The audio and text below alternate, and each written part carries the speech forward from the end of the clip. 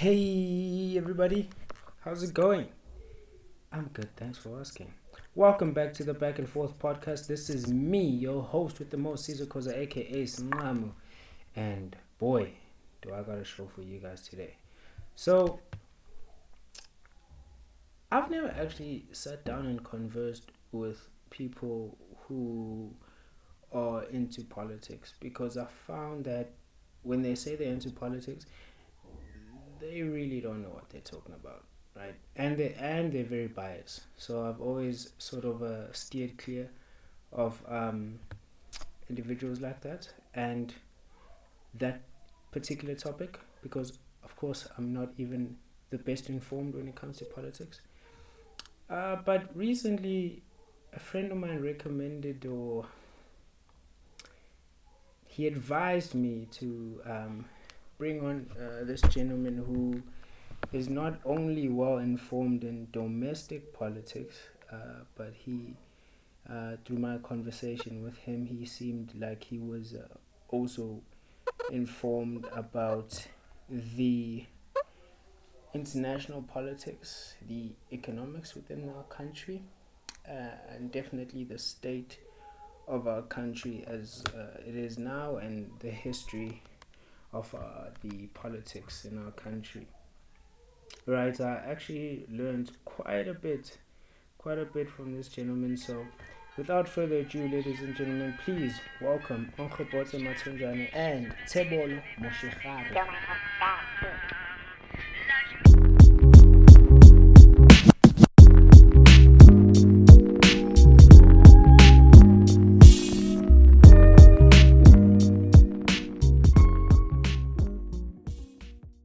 Alright, we live.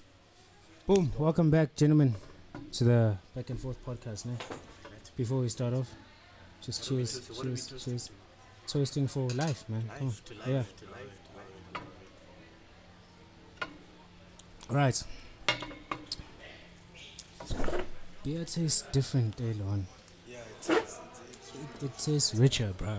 I said the same thing. It's a confirmation bias. There's no such thing. But no, the tap does generally taste different. I said so. Tap. Yeah. That didn't taste like Castle Light. But Test. right, let's get into it, man. I've never actually conversed in a conversation with political informed individuals. Right? Yeah. If we want to put it, that's a heavy title. nah, man, it's not heavy. It's not heavy because I feel like when it comes to politics, Right. people are emotional about it. It's more because politics is a science, Yeah. like anything else, it's a social science, but it's almost become into that's. But it's like it's almost like people have already picked sides. They don't even 100%. like deduce it to anything. Yeah. And then when you try and have a normal conversation where you're unbiased or and you're just being objective, it becomes then an argument more than anything. Right. Yeah. So I was like, And that's just conventional politics. mm, So I think that politics goes beyond the association with parties, right? So, yeah, at its core meaning, politics is about the study of power. Who eats what, when, how. mm-hmm. That's like the, what do you call this? The 101 of politics. Yeah. So it's not just, who's in power or who has political gain or whatever the case may be, but it's about the day-to-day.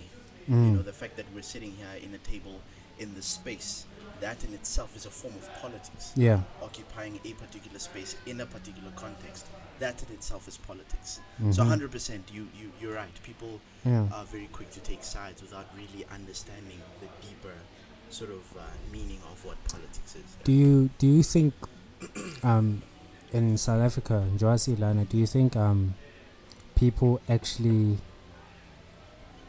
do they critically analyze the different parties within South Africa, or is it just like, oh well, I like EFF, we're gonna get our land back, let's vote, or yeah, ANC made us free, let's vote for them? Because that's my stance. That's why I don't vote. I've never voted because I think you have to critically analyze. You have to be a clear thinker to actually then say, okay, 100%. this is why I'm voting. 100%. Because now I feel like it's almost like the ANC has been the party after apartheid. So people, obviously now they feel that is the party and that's 100%. the freedom party. That's what's giving us our freedom that we have now. So it's almost like, oh, I don't care if the ANC is producing or not. I'm just going to give them the vote. There's no ways I'm giving any other party a vote. Right? Yeah, look, I mean, it depends on what you mean by critically understand, because there's a particular narrative that we've all been exposed to, this idea how the ANC liberated us. Mm-hmm.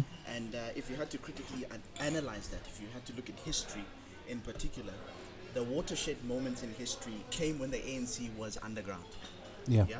So the shifting dynamics of the politics of apartheid in the 1970s with the student uprising, political organizations were not at all involved in that uprising. And you must then follow what happens after the 1970s with the student uprising.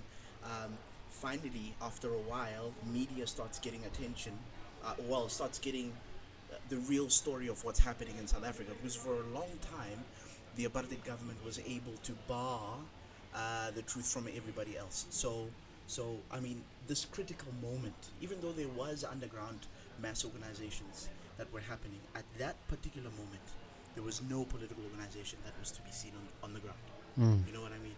So, and when you want to critically analyze, then you're speaking to an educated few. Yeah. So how we work at critical analysis, what exactly are you talking about? Are you talking about policies? Because I think generally as a country, we're not there yet. We're not there where we are assessing each policy that a political organization will present and critically analyze. What do they mean when they say free education? What do they mean when they say land expropriation without compensation? Whatever the case may be. That's what I mean when I'm talking about critical thinking. That a lot of the time you find no one actually knows about these clauses that have been put in, or something like that. So that's what I always say. 100%. But also you must look at the constituencies of these parties. Right? It's a big word, bro. Fuck does that mean? So when you go out and do a rally, for instance, we're not going to have a critical conversation. I mean, this is a very elitist conversation that we're having. We're sitting, we've got the nice view of Sandton. We are, arguably sipping educated. Nice. We're drinking beer, smoking all sorts of things. You know what I mean? Pass the that, point please. is the conversations that are supposed to be happening at ground level. And I hate to use the word ground level because it's as if we are separating ourselves from what's happening there. But all I'm saying is our grandmothers and grandfathers are not having these conversations, these critical conversations, and understanding what land expropriation without compensation means. You know what I mean? And having a deeper look at the policies that each party presents every time we have an election. You know what I mean? So there is no space for that, but because we're still a young democracy, I think we still need to give it time. And hopefully we'll get to a phase where we're saying, well, let's have a debate about what land expropriation without compensation actually means. You know what I mean? Before we go cast a vote. For now, it's still very emotional. It's like, well, I only know the ANC, and as a result, I'm going to stick with the ANC. Only a few people, very educated to an extent, people who resonate with what Julius Malema would be saying at a rally. Those are the few people who would say, well, you know what, I'm not going to vote for the DA because of their neoliberal policies, whatever that means as well. Or just the perceptions around it. I'm not going to vote for it. And I'm just going to stick with what I know, rather the devil that you know than the one that you don't. You know what I mean? So I think that's where we are as a country, just generally looking at the patterns of voting and who's voting and why they vote. It's a different story. Because I always say, you need to understand that politicians are performers. 100%. They're performers. They go up on stage and they give you a picture and they sell you a story because they want your votes. 100%. Not to say that's wrong. That's what marketing really is. You selling a product which is yourself and your party, and you hoping in return to receive votes. But the question now is, do you look beyond that? Do you look beyond the fact that, Julius Malema goes up on stage and is saying that, Cyril Ramaphosa goes up and is saying that, Musi Maimane goes up and is saying that, are you critically analyzing what they're saying, or are you voting because of the heritage of the party? So I think people need to sit themselves down and have a clear distinction of that. 100%. Yeah. I think that as somebody who, I never like to claim to be a historian, Mm-hmm. right? But as somebody who has... Nigga, you teach history, bro. What do you mean? You know, we don't call it knowing history. We call it having a sense of history. Yeah. Because I think there's just some complex things that are happening or that have happened that we can't draw any rationale to. You know what I mean? And so as somebody who has a sense of history and sort of having a sense of how politics operate as just an ordinary person on the street, I do critically look at policies. Mm-hmm. And we need to all get there. Yeah. Where we're having those debates, you know, instead of saying, well, ANC liberated us and as a result I will forever be an ANC member, or the EFF, for whatever reason, it needs to go beyond just the rhetoric. You know, it needs to go beyond the slogans, because I don't think people read beyond the slogans. True. You know what I mean? True. Very true. People vote with what they associate themselves with. You know what I mean? And yeah, I think that's the political climate currently, but we need to get there. We need to get to that point. True. Yeah, we need to get to that point. Onks, what's your stance, Mzansi? What's your opinion of Mzansi right now when you're looking at social issues, economy, and politics?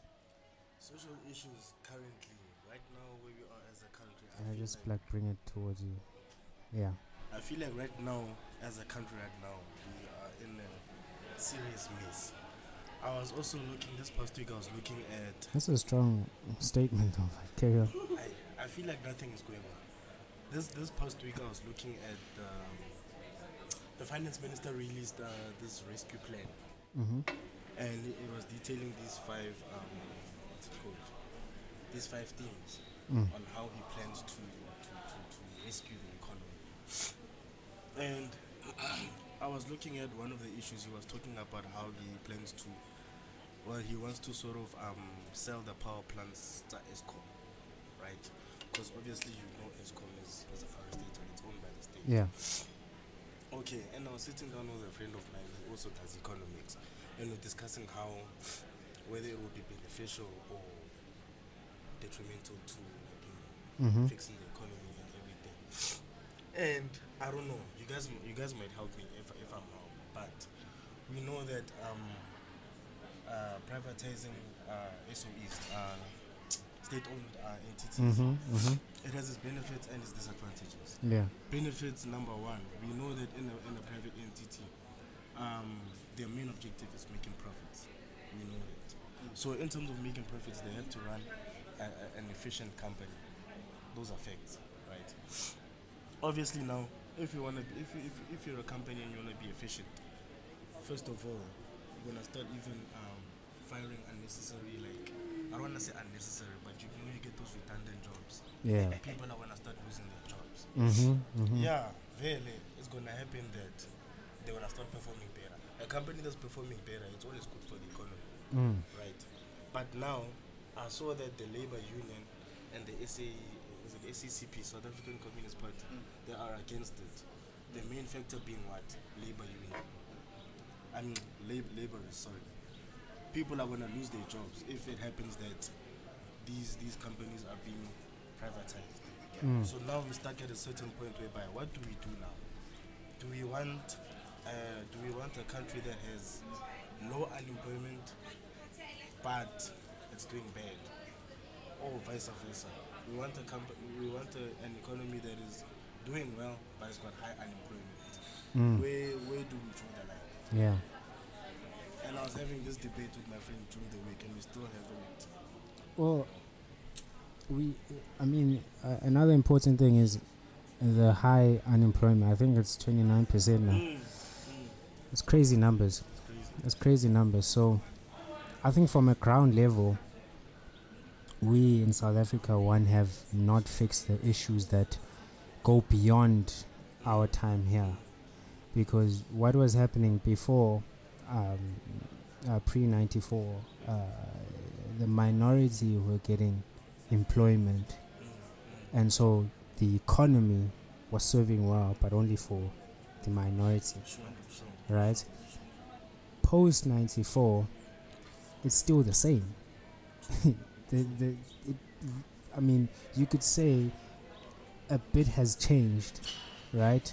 So for the how many years? 25 years since Mandela was elected, more people have, definitely more black people or more Indians, more colors have received employment, but the economy is still it's still positively helping only one race, if I should say.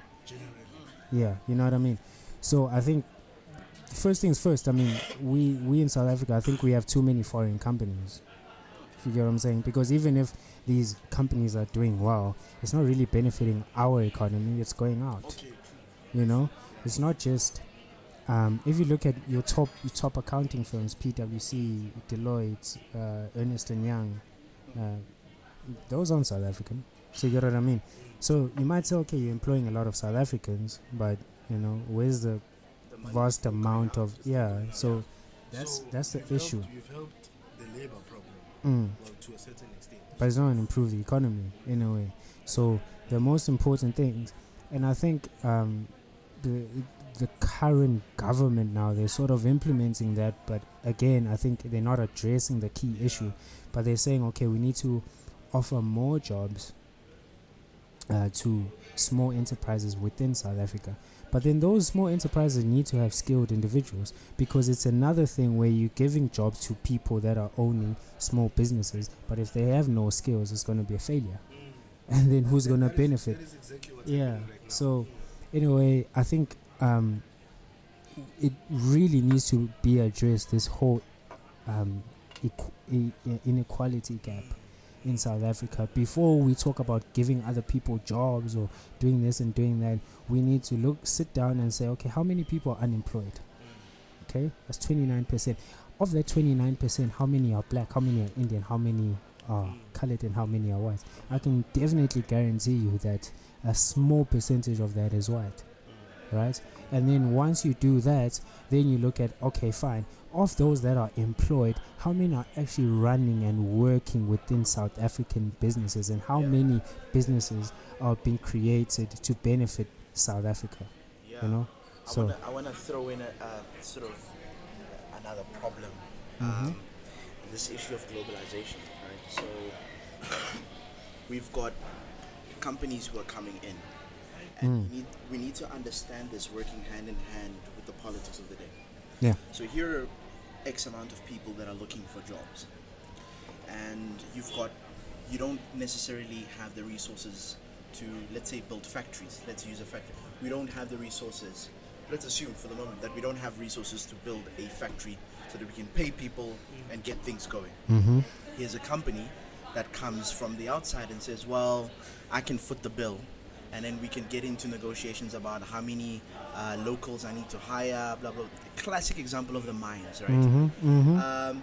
And as a result, what we also have is, not only are we competing against local markets, we're also competing with huge established multinational corporations. That's why also some of our SMEs are struggling to get off the ground. I'll give you an example. So the shop that we have at home, it's an entire leather business. I can guarantee that the products that we sell are of like serious quality. We can compete with your Polo, but because of the brand, it becomes something where we can't even compete. You see what I mean? And as a result, in as much as we ask for support, blah, blah, blah, blah, blah, it's very difficult to get off the ground.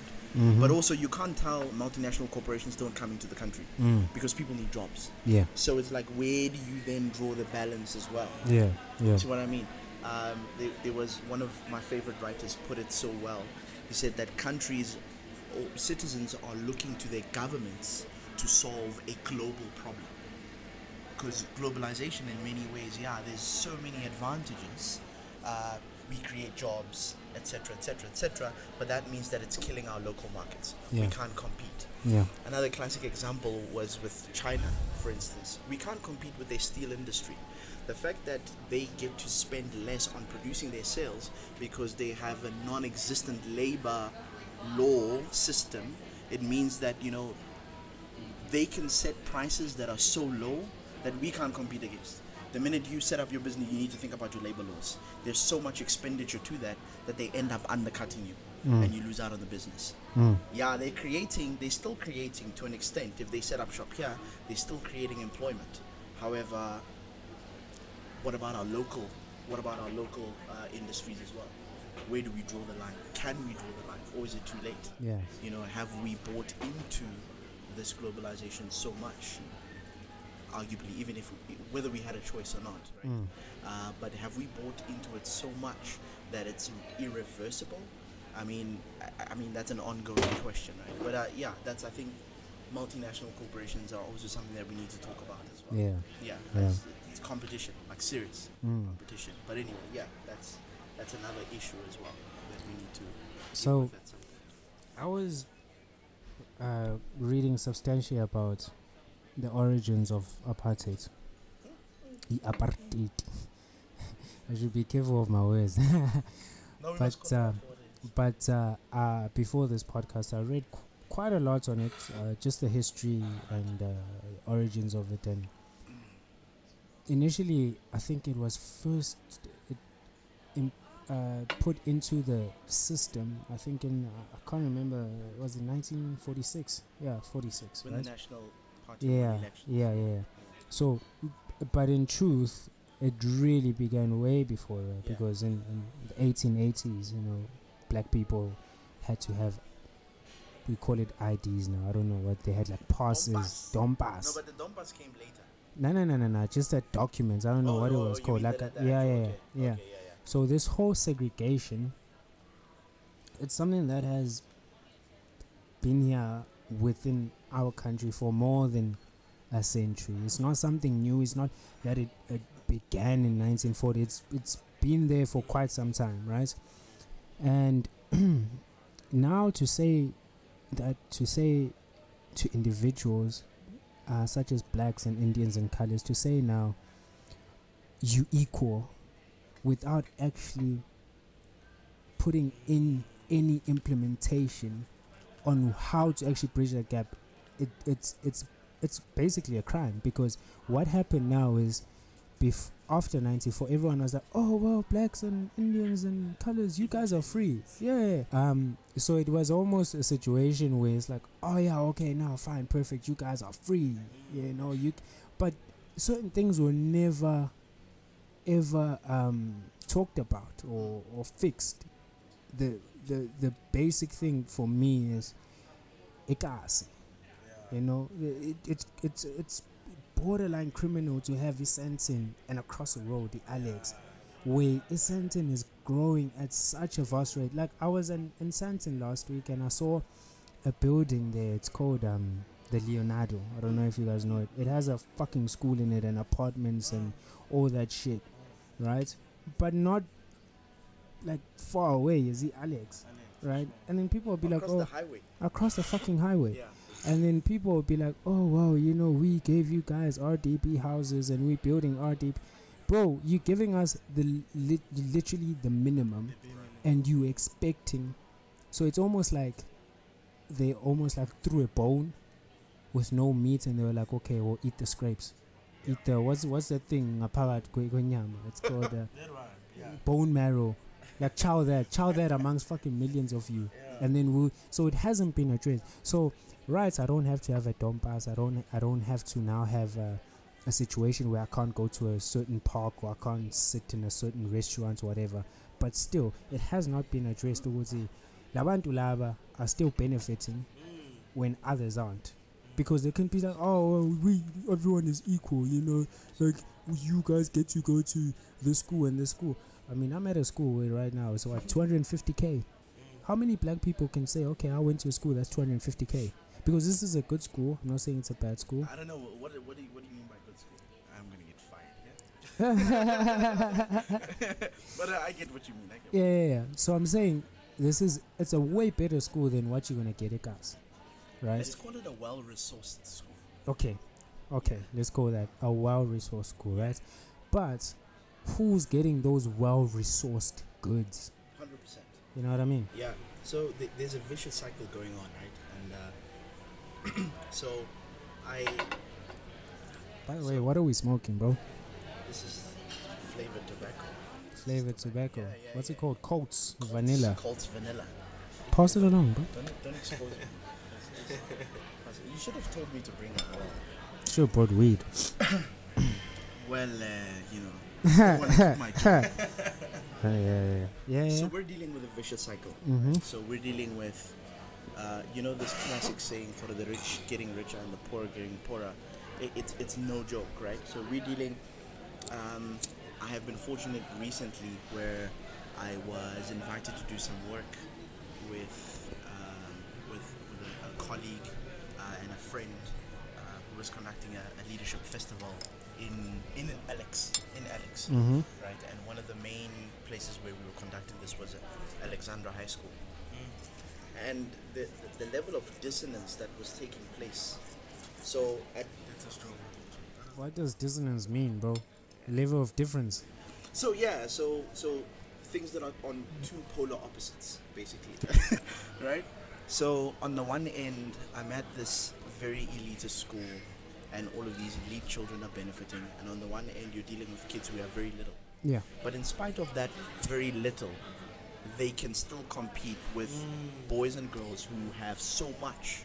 Yeah. So for me, this idea that a child from Alexandra High or whatever school that is not as well resourced as the one that we're at right now gets a 85% average at the end of the year, competing with somebody who had everything and still gets the same. It's mind-boggling, right? Yeah. But all the opportunities are centered and concentrated, and I'm gonna have to, without mentioning any names, expose boys' schools in general. All of these all boys association, all those opportunities of employment, of study opportunities, are concentrated into one place, right? So they're basically benefiting. So when you're paying 250,000 rand, I don't know whether you're paying for a great education. The simple logic is that, well, if a school is that expensive, then it means that they can afford to get good teachers, etc., etc., etc. Yeah. Right? But what they are paying for is association. It's a particular name that has gotten so much gravity over the years. I mean, the school has been going on for what? It started in maths, 1953. 60 what years? Something. Anyway, point is, for all of those years, it has gained so much gravity that when you are in Joburg and you say you're from Saints, they don't even ask which Saints school. They know what you're talking about, a St. Stephen's or a St. John's, for instance. So all those opportunities are concentrated in one area. That means literally the rich are able to get access to more opportunities, and everybody else is excluded from that and have to work twice as hard. Even though one day we're going to be sitting in the same lecture hall, go Wits, go Guy, but the difference between the two is that I did it with very little, with a teacher who sometimes comes and sometimes doesn't. On the one hand, you're dealing with teachers who stay on campus, where you can book for an extra lesson at 8 o'clock at night. So they've got all of this cushion, and still, kids who come out of those environments. I mean, I think that's why we also not over celebrate, but we celebrate so much when a child is graduating, given all of the circumstances that they came out of. And these white folks sometimes just don't get it. They're like, why are you guys going crazy about this? It's like, well, in order for us just to be able to level up, we had to deal with a whole lot more. You know what I mean? Some of us are like first generation graduates, Exactly. My man. To them it's like, and you've got black tax that's waiting for you. Hey, not for me. Well, I'm joking. We're dealing with the elite black here. But the point is, we've got black tax waiting for us. You can't even think about yourself and your partner, if you find one, about getting married. No, because you have to send money home. Definitely. You know what I mean? Definitely. So the odds are stacked against most black folk, to be honest. Yeah. And that's why I think that we need to acknowledge that despite all of these challenges and difficulties that we go through, we're still able to thrive. Mm. Even in these schools, we're able to thrive. Yeah. That's a big deal. That's a big deal. What do you think about our president? About Our president. you need to jump in. What do you think about him? Every time I go on Twitter, there's always I don't really like Twitter that much, but every time I go on Twitter, there's always someone slanting him, bad mouthing him. I think he's just unlucky. He's just He's unlucky. unlucky for what? He came in at the wrong time. Like, why is it that all these things that have been happening, okay, well, these past few weeks, it's been rough. It's no secret, we know. Nah. But all these have been happening just as he was about to settle and then, like, start doing his job. All of these happened. Jay-Z, wherever he is, he's laughing right now. He's having a good time. That he didn't have to witness all of these things. Jay-Z. Yeah, Jay-Z's happy where he is. Never heard anyone call him Jay-Z. Get Jay-Z. Okay. Yeah. Get Jay-Z. Jay-Z, wherever he is, he's happy. Like, he's having a good time. So then, I don't want to put too much blame on our president. Some of these things, they're out of his control. Man. Yeah. But what we can talk about is how, like, when all of this was happening, his response to all of this, he did not, and correct me if I'm wrong, but he did not, like, let's say, for example, this whole kidnapping of girls, rape. Mm-hmm. He was quiet about it for too long.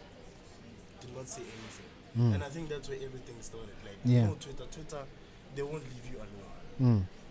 Once they see something wrong with you, they go for you. Yeah. So, I don't know, but I think he was just unlucky. Yeah. And the biggest mistake he made was not reacting, like, on time. He took to address everyone. Did you see when he was I think it was in Cape Town, and he was trying to address the whole thing, that girl from the post office. Mm-hmm. They did not even want to hear what he wants to say. They were like on his neck, and they didn't even give him a chance to Yeah, I think people are just angry. People are just angry. People are just angry, and Even rightly the so. whole xenophobic thing. Rightly so. Yeah. What did you think about that? Yes, that xenophobic thing was tricky. Someone asked me on WhatsApp. Okay, they didn't ask me, but there was a WhatsApp story. Ari, are we xenophobic, or do South Africans have a reason to be angry? And that's what I want to ask you guys today. Okay, I think first of all, I think the anger is directed to the wrong people or at the wrong place. I think South Africans in general are angry, and we've been angry for a long time because now I'm post 94, so I don't know what happened before that, so I don't think I have the sort of opinion about it. But what I can say is what we were given this picture of the Rainbow Nation. It's not a fucking Rainbow Nation. Or that Rainbow Nation has one fucking color. It's not a Rainbow Nation. And people have had this anger boiling and boiling and boiling, and it's exploding, but it's not exploding towards the right individuals because really the ideal situation or the ideal place for each and every South African, whether white, black, Indian, color, whatever, is for everyone to have water, to have electricity, to be working, to be able to feed their families, because that's what people want. They want their input to equal their output, right? But that's not the case, because when now you have people that are working 2 jobs or 3 jobs, they're going and they're cleaning Ipswich when they're coming back, and they're waking up, and someone has to wake up at 3 just to go Bambi taxi to get to work, right? And you have another individual who only has to do, I don't want to say the bare minimum, because I think everyone works hard to get to where they want, right? But there's such a vast difference, right, in people, right, where it's not even it's not even humane, bro. Yeah. You get what I mean? Can I take it back a little bit? Just to this idea of xenophobia, and I think that this is the teacher in me, right? So, I think xenophobia as a term is problematic, because if we have to break the term down, xeno being foreign, phobia means the fear of. It is not what's happening. Number one, Chinese people are not getting attacked, right? Chinese people are not. We've got a huge Polish population in this country. They're not getting attacked. Whatever other sort of foreigner who's outside of the African continent is not worried that they will get attacked out of nowhere. So we need to expel this xeno part and maybe add Afrophobia, right? Because African foreign nationals are the ones that are being targeted. But even that, I don't think it's a phobia of foreigners who are from Africa. It's a different story. I don't think there's an inherent hatred towards other African foreign nationals. If you follow the trends, for instance, and I'm discounting where media have actually jumped on scenarios that had nothing to do with Afrophobic attacks, but they called it that. It's just that the person happened to be a foreign national. So there was somebody who was stabbed. I remember the former president Mbeki was talking about this example. Somebody was attacked. Well, not attacked. There was a scuffle and somebody got stabbed. That person ended up dying. Story is this person was selling cigarettes, and the person who was supposed to buy did not pay for the cigarettes. Chase after the guy saying, listen, you need to pay. There was a scuffle, got stabbed, died. Happened that the person was Mozambican. The person had a South African name. You couldn't even tell that he was.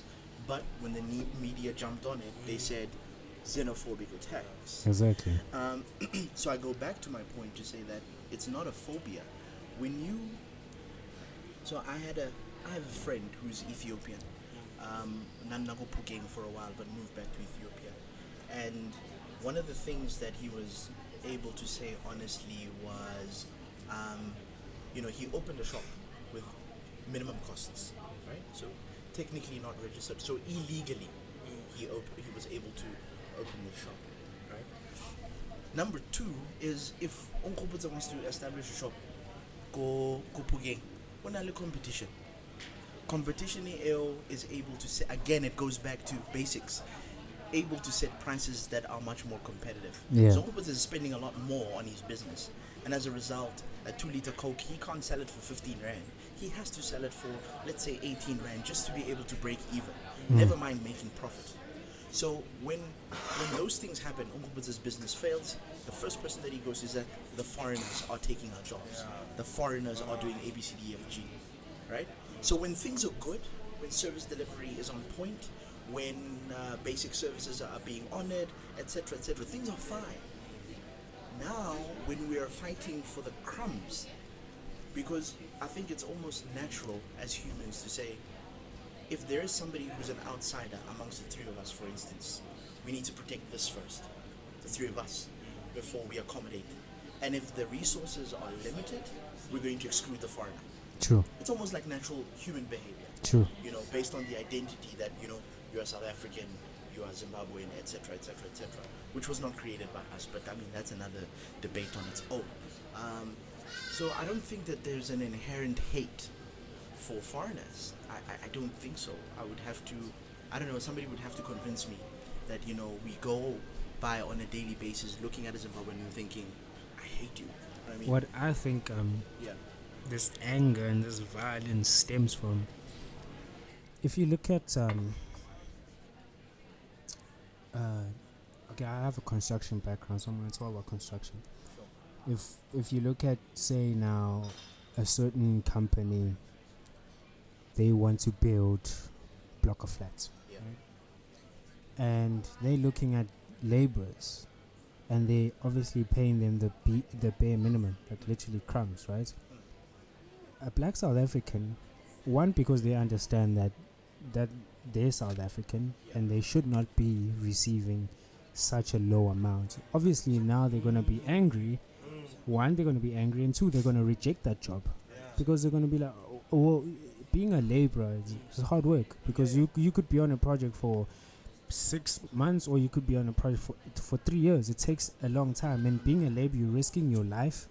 It's a, I don't know, 10, 12 hour job. You sometimes doing it seven times a week, and then you're getting paid the bare minimum. So everyone is now looking at it and they're saying, well, my input is not equaling my output. My output is barely existent, right? And so then a private not even a private but a corporation will then be like, okay, fine, you don't want this job, I can get someone for cheaper labor from a different country, right? And so now someone who's from a poorer country, because we in South Africa are in a third world country, Africa is a third world continent, but compared to someone living in Somalia or Ethiopia or Congo, we fucking New York, and you know, we are basically Africa light, and then they like, you know, like shubile pela when you go up north. So that's the point. And then when now this cheap labor is coming in, these private corporations are now privatizing the gains, where they are getting the gains by themselves, right? And the cost of labor which goes back to is way lower. They want to make profit. Exactly. So how then do we solve that? It's not that South Africans are unskilled. It's not that South Africans don't know how to do things. The thing is really education. It really starts with education. And if you have someone ofunde emakhaya where bafundisa ngesiZulu and sometimes or ngesipedi or Swati or whatever, and sometimes the teachers don't pitch and the resources are whack, they have to be taught outside, and then they go to a college or university and they don't know English, of course then these people are not going to be in positions to do skilled jobs, right? But it's a mere fact, we understand as black individuals, we see it, but don't like using the word black because it's not just affecting black people. But everyone can see that we are being screwed, you know what I mean? Because it's so much work for such little outcome. And so that's where it stems from. And because these foreigners, to them, it's more, it's better. But that's where the anger comes from. Let me jump on. It still proves a point that it's not an inherent hate. It's not a hate. There is no hate. We're fighting for the bare minimum. We're fighting for crumbs. Somebody's saying, well, no, actually, let's say in South Africa, we'll say, well, I've got, I will not negotiate for that kind of job for less than 3,000 rand. Whereas somebody else will come in and say, no, I'll take it for 2,000 rand. Exactly. You know what I mean? So for me, it's fighting for the bare minimum. It's fighting for the crumbs. But again, I really do not think that there is some kind of inherent hate. It is about economics. It is about politics of the belly, to be honest. But dog, yeah, I think I got a solution. Sure. I think I should be the president. Telling you, bro, I'm not lying. Telling you. Caesar for president. Listen. I'll vote for you. I think I have an idea, right? What are the policies? I think every South African citizen, right? Yeah. Obviously, if you're over 18 and you can work, they should be given passports, right? Passports, and they sell them, right? And when you sell these passports, you sell them to foreigners, right? And you decide how many foreigners you can bring in to the country. Right. Therefore, say now you work a job where they're giving you 30,000 rands a month, right? Yep. And you're working whatever you're doing. You can actually then tell the foreigner, you can bring them into the country, you can give them a passport, and you can say, well, you can do my work and you get half. So I'll get 15,000 chilling, doing my own thing, my own business, and this foreigner can come and do the work, right? Because they want work, they want money, right? I think then it regulates the amount of people that are able to enter and exit the country. because now you have so like if you go to Hillbrow, bro, I don't know if there's a very few. You know, so there's so many foreigners who are in this country illegally, and that's not regulated. So now I think if you had a passport and you could then decide who comes in and how many each individual. So say now you go to the government, you say, hey, I've got a project and I need 5 people. You go and you buy 5 passports for however X amount. Then you give them the 5 passports. They come, they do the work, you control them. When the work is finished, they leave. It's that simple. I think it's always with the implementation of policies that determines whether something works. We could construct a beautiful document about how this can all be regulated. And I think the regulation of foreign nationals into a country shouldn't be the responsibility of an individual, but rather it's the state. But it's not clearly not working. Even if you remove that responsibility from the state and give it to the individual, it does not guarantee that it's going to be regulated better. Why? Why do you say that? There's no. I mean, what's the difference? What's the difference in saying state regulate everybody that comes in versus individual regulate everybody that comes in? Well, because you dealing with your own little budget. Right. So if you have to pay for someone to come into the country, you know that, I'm not gonna bring in 10, 20 people. That's gonna be expensive on me. I can only afford 5 or I can only afford 2.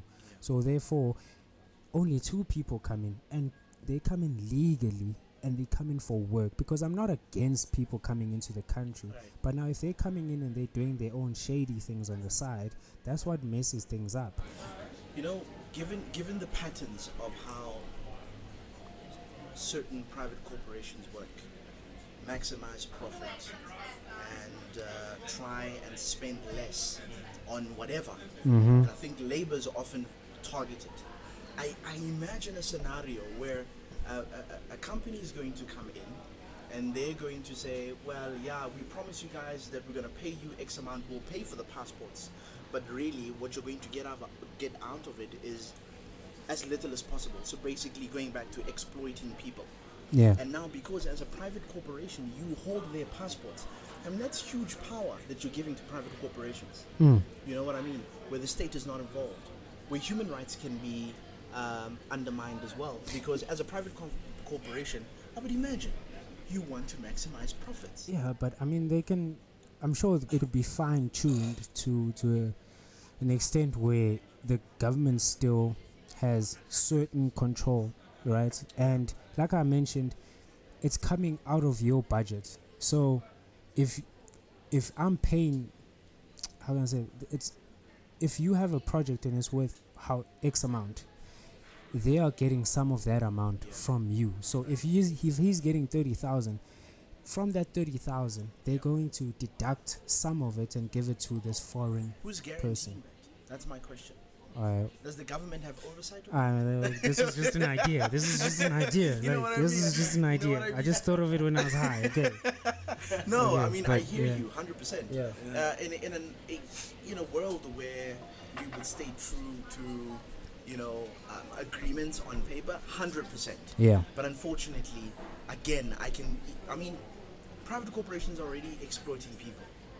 Until they are called out, then that's when it's okay. We'll have a minimum sort of minimum wage, whatever the case may be, or we'll start paying them better. Yeah. But I mean, it chows out of their pockets. So, and I'm speaking yeah, in very general terms, right? But I can see how. Oh my goodness! I can see how private corporations don't do that. I can see how private corporations will take advantage of the fact that, you know what, the state is not looking after these people. Yeah, I can promise to pay for their passports, but am I gonna pay them that much? Is anybody regulating it? Yeah. You know what I mean? Anyway, exactly. When you're saying that, it then goes back to this whole notion of the wealth creation, whereby we think. I think that's the biggest flaw within a lot of South Africans in their minds, once I'm working for this corporation or that corporation, I'm gonna make money. So now if you get a job and you end up working for ABSA or whatever company, you're gonna get paid a lot and you're gonna live the dream. But in truth, you're not gonna create wealth. And when I say wealth, I mean freedom, where you choose what you want to do when you want to do it with your own money and with your own time. Because as you said, private corporations they want the profit, they want to maximize the profit, but they always want to pay you the bare minimum. So even if you're getting paid 200,000 rands, trust and believe that the people that are running that company or whatever, they're paying you the lowest that they possibly can, and because of that, your input is too correlated to your output. And I think the ideal thing that should be happening with every individual in South Africa and in the world is the input you put in should not equal your output. So I mean, I read a quote somewhere, I don't know, he said, this guy said, one of the most addictive things in the world is heroin and a monthly salary.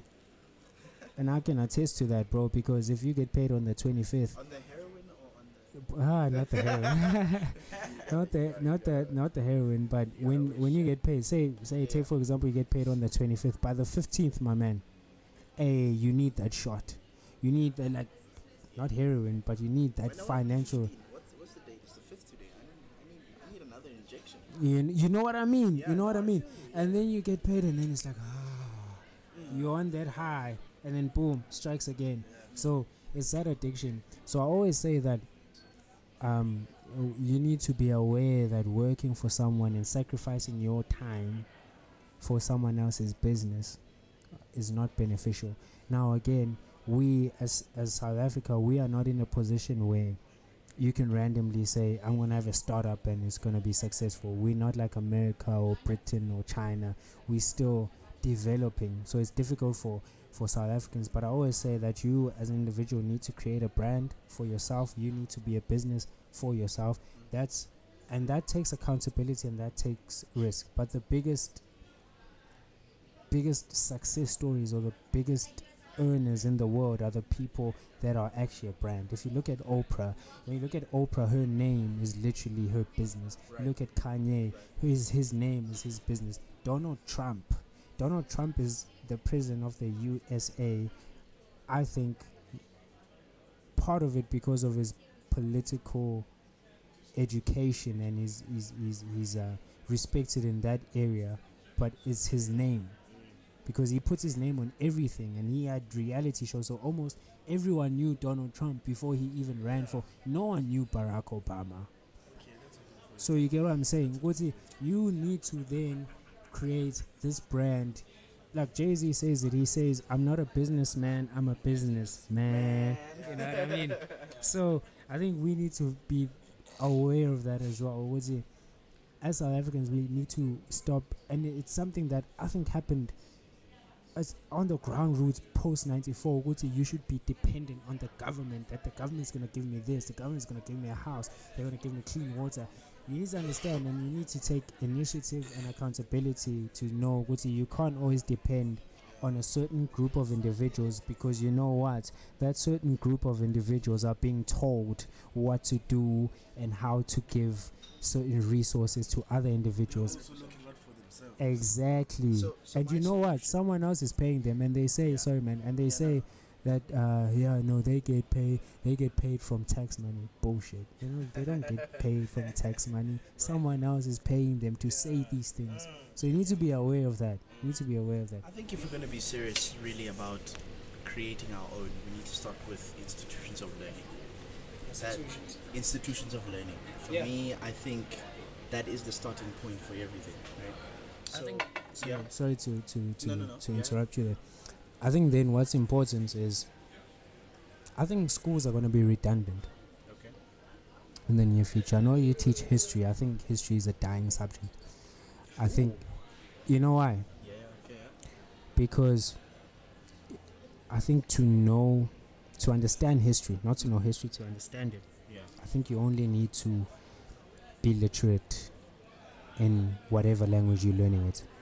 So if I want to learn about South African history, I can go on Google, type in South African history. A lot of articles will come in. I think what then teachers and what schools are doing is just they're fine-tuning and they're picking specific subjects for people to learn, right? But you need, I think another important thing that schools fail to understand is you can't spark someone's interest. Something has to spark, not a teacher, but... So can I interject? Is it the subject itself or the way that it's being taught that is problem? The way that it's being taught. I don't think it should be. So history is not dying. Is it not a dying subject? The way that it's being taught, according to you? Yeah. Okay. I don't know if it should be taught. All right, okay. Yeah, I don't know, because, really what you're saying is, okay, I'm not a history teacher, so I don't know. Yeah. I don't know, but as I'm saying, it's easy for me to get access of a historical event. No, right? 100%. Look, so that's what I mean. So I think that, so you could definitely jump onto Google these days and read about a particular event. Right? That's information on history. It's not a sense of history. So having a sense of history is about understanding the complexities that took place before an event happened. Understanding what was going through that person's mind before they made a decision which is considered a watershed moment in history. I don't know if I'm making sense. Yeah, you are. So I think that I would want to say history is not a dying subject, not at all. No, definitely. Critique the way it's being taught. The way it's being taught. So this idea that a teacher is going to walk into class and lecture for 15 minutes, that's nonsense. I think what we need to be doing is saying, okay, here are scenarios. More than just for your own information. Here are scenarios. Here are the decisions that were made. If different decisions were made, so arguing the counterfactuals, then what could have possibly happened? Because once you start engaging history at that level, you start to see patterns. Once you start engaging history at that level, you start to see the thinking that went into certain decisions. And as a result, you become a much more historically conscious human being. So people who are quick to say Mandela was a sellout, I think, get into the deeper side of history. Mandela did not make decisions on his own. By the way, he was a face of an organization. Definitely. He yielded so much power within the organization. But when you have a deeper sense of history, you will go ask yourself, but how did we get here? How did we get here that so many compromises were made, if you want to take that line of argument, right? So we can critique the way history is being taught. So it's not just about the regurgitation of information. Or in 1652, Jan van Riebeeck, 3 other ships, Dromedaris and all that other nonsense, they came onto the Western Cape. Okay, so what's the significance of that? Exactly. That's where the deeper history comes into place. You see what I mean? So that's what we need to critique, how we teach history and what history we teach in the context. One of my biggest things is part of this decolonization movement is also about saying that if we can study the Rwandan genocide, if we're teaching kids lessons, why study the Holocaust in Germany when we can study the Rwandan genocide? Because the same lessons can be learned. Exactly. If you follow the patterns of behavior to how it got to the extermination of X amount of people, then there are still lessons that can be taught with the Rwandan genocide. Yeah. You see what I mean? So we're saying that we want to shift our focus to the African continent because there is significance. It speaks to the child that is sitting in front of you. It's embarrassing that our students will know Hitler at a go, will know Stalin at a go, will know Winston Churchill at a go. But if you ask them about Thomas Sankara, if you ask them about Gaddafi, Julius Nyerere, different story. It's embarrassing. If you ask them about Kwame Nkrumah, different story. If you ask them about Haile Selassie, different story. You know what I mean? Because also, and I'm going to get into trouble for this, but you know what? It's given the context, black children getting into institutions like this, it creates a particular narrative. You know, when I was in that school, I can't mention names, like primary school, in grade 4, a teacher said to me, apartheid was not that bad. As a grade 4, you're not going to argue. Oh, wow. Because, what faculties of reasoning have you developed in order to rebut that argument? He deserved a fucking dropkick. That's what. You know what I mean? But you felt that it's normal because at that level, at that stage, teachers are your heroes. Whatever they say, you're not going to argue. You're not going to argue, right? But you grow up, then you go home and you say, why are my parents so stuck up on this race thing? We're born freeze, whatever that means. By the way. We're born freeze. Why do we need to talk about race? Until you experience it at varsity, right? Because that's where things really get real. Or institutions of whatever nature, Or work. or work, exactly. Same shit. And for me, part of, committing to this decolonization movement is to say that African kids need to be able to reflect on themselves through history. They need to know that Greece, as it stands, is not where you find the origins of philosophy, but Timbuktu in Africa was. Because those philosophers, the popular ones, came to Timbuktu to learn from the Africans and the Nubian Egyptians. Yeah. Modern scientists today and engineers still can't figure out how the hell the people were able to build the pyramids. Even today. And part of this decolonization movement is the African child needs to be able, and when I say African, I speak about, politically, I'm talking about the black child, right? That they need to be able to see themselves in history. They need to have heroes that look like them. Otherwise, they grow up thinking that my people have always been on the receiving end, have always been on they've always been recipients of civilization. Yeah. And I say civilization in inverted commas because nobody really knows what the hell that is. Somebody termed it somewhere in Europe and imposed their understanding of civilization on us. You see what I mean?